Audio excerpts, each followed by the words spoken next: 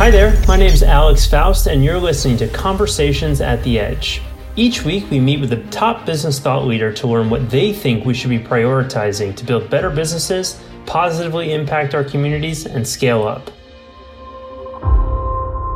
All right. Good morning, good afternoon, good night, depending on what part of the world you are joining us from. I am Alex Faust, your host of Conversations at the Edge. And today I'm very excited to introduce a very new guest to the Growth Institute community, Connor Neal. He's a visiting professor at the University College Dublin, University of Montevideo, and permanent faculty on the entrepreneurs organization Global Leadership Academy. He has a YouTube channel on leadership and influence with over 270,000 subscribers and 22 million views. And I'm very excited to have him joining the community today to talk about kind of a new topic around the power of persuasion and the art of leading people to actually take action. So Connor, welcome to Conversations at the Edge. Where are you joining in from today? I'm here in Barcelona. I know a lot of your teaching stems from Aristotle, and I'm curious to get into that and why you chose Aristotle. How did you start learning about these things? If you could just kind of start with some background for us. Yeah, I think if you can see just behind me on the shelf, you'll see a small statue of Aristotle, who I keep there with me because in some ways I feel that my teachings, I'm just channeling Aristotle. And, you know, you asked why Aristotle, and I guess because I kind of discovered he addresses the questions that I find that are still of interest to me and to many entrepreneurs and business leaders today. You know, such as what is a good life? What's a good day? You know, how do you make decisions? And you know, I tell people when I start teaching, everything that I'm about to teach is stolen from a book that was written 2,300 years ago. The book called The Rhetoric by Aristotle. And Rhetoric by Aristotle, he didn't sit down and write it. It's the notes of a student of his who sat through his classes on the art of persuasion. And you know, I'm not going to go into too much detail here on Aristotle's philosophy, his answers to what makes a good life.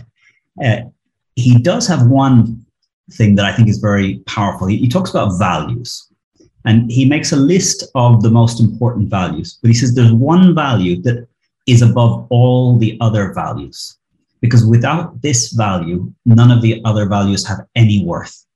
And this value is courage. And, you know, to me, I've been part of Entrepreneurs Organization for 17 years. I've been teaching in a business school for many years. And sometimes when I'm working with an EO forum, when I'm working with senior business leaders, you know, I tell them that, you know, an issue that's worth us dealing with in this space is anything that makes your hands sweat when you think about sharing it. If it doesn't make your hands sweat, if it doesn't require some courage to be vulnerable and open up, it's probably not an issue that's worth bringing into this space. And people very often at the beginning of a session of mine smile and think, that's very funny. A few minutes in, they realize my role in the classroom is not to provide content. I think today, if anyone wants to learn something, YouTube has millions of videos. Every book ever written is probably out on the internet somewhere. So this question, you know, my role as a teacher, your role in this podcast is not so much to be the source of content. I think that there's two things I want to achieve when I step in as a teacher to a class. One, that people believe that this could make a difference in their own life, that this content, becoming more persuasive, using the frameworks, these ideas, doing the work that Connor will put us through, I will be more able to achieve the goals that are important to me, both personally and professionally. The second thing they need to feel is to see that a little bit of work generates a growth, generates a return, that they can see by actually following some of these patterns, these structures, doing the work, almost within minutes, I can see a difference in the way that people respond to me. So if I can give these two feelings, you know, one, this is important, and two, you're going to get onto YouTube, you're going to read the books, you're going to subscribe to the podcasts and begin to let this content come into your life. This community is a community of leaders looking to create more impact and reduce the drama of building the businesses that they're a part of. And, you mentioned there are 4 things that you believe a leader must be able to do if they're going to move people to action or an outcome, and inevitably scale their impact and reduce drama. So I'm wondering if you could share those 4 things.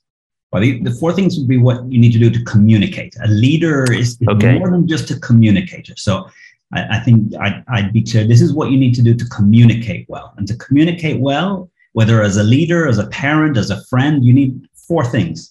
1, have something to say. 2, say it well. 3, say it with intensity. 4, connect with the audience. And 1, have something to say. The most valuable things that we have to share are our own life, our own experiences, our own experience of success and failure, our dreams, our hopes, and learning to capture in a notebook. For me, I think one of the linchpin habits in my life is just journaling, writing down each morning, each afternoon, what's going on. So to have something to say, one thing is get a journal and just start to write down what's happening to you. Write down what dreams you have, especially embarrassing dreams that you don't want other people to see. Sadly, when we stop being kids, we often lose the big dreams that are kind of embarrassing. For my 6-year-old, she can dream really big. She's not embarrassed by it. My 15-year-old starts to move her dreams down to what's realistic. And by 25, 30 years old, most of us have forgotten what we dreamt about and have gone down to what's realistic. So have something to say is you need to remember your dreams. You need to remember why you want to work, why you want to build the business. Say it well. One of the worst ways of communicating is what I call thinking out loud. And it's very clear when someone is in the mode of thinking out loud versus in the mode of actually communicating. If something is important to you, write it down. Writing something down puts structure to it. Then switch on mobile phone, switch it into selfie video mode, and record yourself saying it. And the first time you share the words of a vision, it's going to be terrible. It's going to be cluttered. It's not going to be clear. So make sure you don't do it to the most important people. Do it on your phone. Do it to your dog. Practice 5, 6, 7 times on your mobile phone so you get a feeling of how these words come out of your mouth. Don't let it be the first time that you're in front of the audience that can make a huge difference in your life, that you speak out loud for the first time, the words that convey what your dream is, what the resources you're looking for, why it's important. So to say it well, say it often. 3rd, intensity. And the secret to caring is care. Stop and remember what you care about. Viktor Frankl, in his book, Man's Search for Meaning, said that there are 3 whys that can get you anything through any how. Number 1 is other people. Like, who are the other people you serve? Who are the other people that you really want to be there to help them really face the lives that they have? The 2nd is a project only you can complete. So what are the projects that only you can complete, that you are needed here on this earth for? And the 3rd is to see the journey, to see the suffering, to see the problem, the drama, not as problems, but this is life. Life is problems. Running a business is choosing to face problems. The day you don't have any problems is a very worrying time. And here, I think problems push us to grow. And you will be never given a problem that is too big for you. Sometimes looking at the problem, you think, I wish I didn't have this problem. I feel small. I feel incapable. But it's only the existence of that problem that's going to force you to look inside yourself, look around you, and find the resources you truly have to bring to the world. So intensity is you got to care. You got to connect to why these things matter. And I think we know when we're speaking with someone who cares, and we know when we're speaking to someone who's just posting it in. They're just going through the motions. And the 4th is connect with the person, connect with the other. And I often start my classes and tell them, if you only remember one thing about powerful communication is this. There's 2 things: what I want to say, what you need to hear. If you're speaking from what I want to say, it is not great communication. If you're stopping and you're putting yourself in the shoes of the other, you're thinking, who are they? What are they facing? What is quality of life for them? What do they need from me here? And start from that. What did they need from me? This is putting yourself in their shoes, connecting with them. And sometimes when you ask, what do they need to hear? The answer is, I don't know, which is a wonderful, honest answer. You need to go and ask. You need to go and spend time in their life. You need to get to know them. One thing as a leader, I think one of the roles of the leader is to just walk around an organization and keep asking these 4 questions. Anyone you cross in the corridors, anyone you see anywhere, you ask these 4 questions. 1, what's going well? 2, what's not going well? 3, what would you change? 4, what else? And if anyone listening to this podcast thinks, oh, I love those questions, writes them down, and tomorrow they roll into work and down every corridor, near the water cooler, by the printer, they ask people, what's going well? What's not going well? What you're going to get back is faces thinking, the first time you ask these questions, you're not going to get very deep answers. The second time, not so deep answers. It's asking these questions over and over and over again until people realize that you care. You want to know what's going well. You want to know what they're dealing with. You want to know what they're thinking that would change. And I guess sometimes as a leader, you can feel that whatever they share, you have a responsibility to act immediately and now. You don't. The leader's job is not to solve problems. It's to make sure that there's a feeling within the organization that we know what we're dealing with. We know where we're going, and we know that there's some problems. And that the leader has a real sense of what's going on in my life, of what I'm facing. It's not that he's solving it or she's solving it, but there's an awareness. So one of the big mistakes that you've shared in your course around communication that leaders are making is what you're calling an idealistic rant. And I encourage you to kind of share what that is and how you've seen it play out in, the workspace and when you're communicating with your internal team, and why it's, an ineffective communication method. Well, sometimes I think, something that I learned from some of the tools of the Growth Institute, the one-page strategic plan, where you go from what to do today and what are the rocks and what's 30 years out. And to me, there's something important in leadership of being able to deal with these 2 time horizons of long-term, what's never going to change, what's always going to be right, what are our values, what's our dream. And, I tell people that a 5-year strategic plan is not going to attract great people, because 5 years is just a list of tasks. You need 30 years to really dream big and have, I think Jim Collins, the big, hairy, audacious goal. It needs to be so big, it's almost embarrassing that when you say it, people kind of laugh at the audaciousness of it. But if that's big, you're going to attract great people. But you need to know what you're doing today. And I think idealistic rant is sometimes there's things that we know need to change, but we don't know what the step we can take today with the resources we have, either myself with you or within our organization. So what I say is leadership is to see a change that is required in the future and bring together the resources to take the first step. And in your life, in my life, in the life of the listeners, the resources are human beings. Human beings control budgets. Human beings control attention. Human beings can bring other human beings with them. And an idealistic rant, one example I give of an idealistic rant would be someone, stepping up in front of the organization and saying, every child in the world deserves a roof over their head. Every child in the world deserves to go to school till the age of 18, not have to work. Every child in the world deserves fresh, clean water at home from a tap. Every child in the world deserves a hospital within 10 miles and nurses within 5 miles. Every child in the world deserves dignity. And there's a huge applause. They come down from the stage. Do you know how many children notice a single difference? 0. This is an idealistic rant.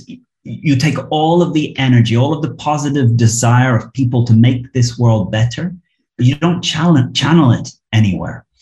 And I think, your listeners care not just about having a big vision, but how do you execute? How do you bring together the resources, the organization, the structure, the communication, so we take action? That action happens today that moves us forward. I think, there's a speech I give at the end of my courses when there's a good bit of connection. And I say, back in 2008, I went through a very tough period as an entrepreneur. My business went bankrupt. We were in private jets, and post Lehman, the jets just stopped flying. And over a couple of months, we just watched our bank account drop down to almost zero. And for me, it was a really tough period of life. And for a lot of 2009, I was an angry, bitter person who felt that the world had happened to him. I was not on podcasts talking about positivity or Aristotle. I was angry and bitter and felt that this was not fair, that I had done nothing wrong, that it was not fair that I was now without cash. But during 2009, I had a moment where I guess three things came clear to me: faith, hope, and love. And hope is that action changes the future. Only action changes the future. Thinking about action changes nothing. If I think I should call my father, I'd like to see how my father is, and I think it and I don't take the action, nothing changes. If I pick up the phone and I dial the digits and I only get voicemail, I only leave a missed call, it's a small change. Action changes the future. But we human beings, we can live in intention. And I guess what entrepreneurs learn is how to turn intention into action, that only action changes. Only the phone call gets you the meeting. Only the meeting and making an offer gets you the sale. And this idea that in persuasion, you've got to sell a vision, but then you've got to get action here and now. And it's too easy to deceive ourselves that the other person is with us. It's only action that shows a commitment that really matters. What it is that doing the course yesterday helped you with? So I think the biggest thing was the emotional connection that you talk about in the first part and in the end part, bringing people in, reliving an experience about why something is important to you, making that connection with your audience. And then once you've gone through the other 8 parts, it's important to reconnect so they feel like things have come full circle once you've asked them to take the action. There's an EO speaker called Malik Mohammed, who is brilliant. And he shares a formula for changing people. And he says, connection plus challenge equals change. Without connection, challenge is just rude or bullying. It doesn't lead to change. You have to connect with a human being and then challenge them to get a change. And this emotional connection, one way of talking about it is there's a phrase I love, which is, we don't resist change. We resist being changed. And this 8-part structure, the logos-based speech structure, which has survived down from the time of Aristotle. So it's not an invention of mine. It has come from Aristotle. It worked 2,300 years ago, and it still works today. And I think even though technology has changed, Aristotle didn't speak on Zoom, didn't connect to Wi-Fi, didn't have internet, didn't have mobile phones, didn't fly on planes. But 2,300 years ago, the way one idea got from my mind to your mind and got you to do something that you would not have done had you not heard it from me, that hasn't changed. And one of the elements that's important is this idea of not pushing the change from me to you, but almost pulling you towards to make that it almost is you connect to why this is important to me in such a way that it almost feels like you also want to make this change. And that 8-part structure that I share in the course, the beginning and the end is very much about connection, about really helping the other to not see you as a speaker pushing something towards them, but almost connect with something that was important in your life to the degree that it feels like it's important to them as well. And I guess, one part of persuasion is being clear that people are free to make a choice. They may not do what you ask, but you need to give them that choice in order to choose to be persuasive. And that choice means it becomes my responsibility to keep finding a way of communicating until they can see it. So I often say, after you do my course, I want you never to say, did you understand? Because did you understand makes it your responsibility to understand what I said. I will ask people when I finish my course, ask, have I been clear? Have I been clear?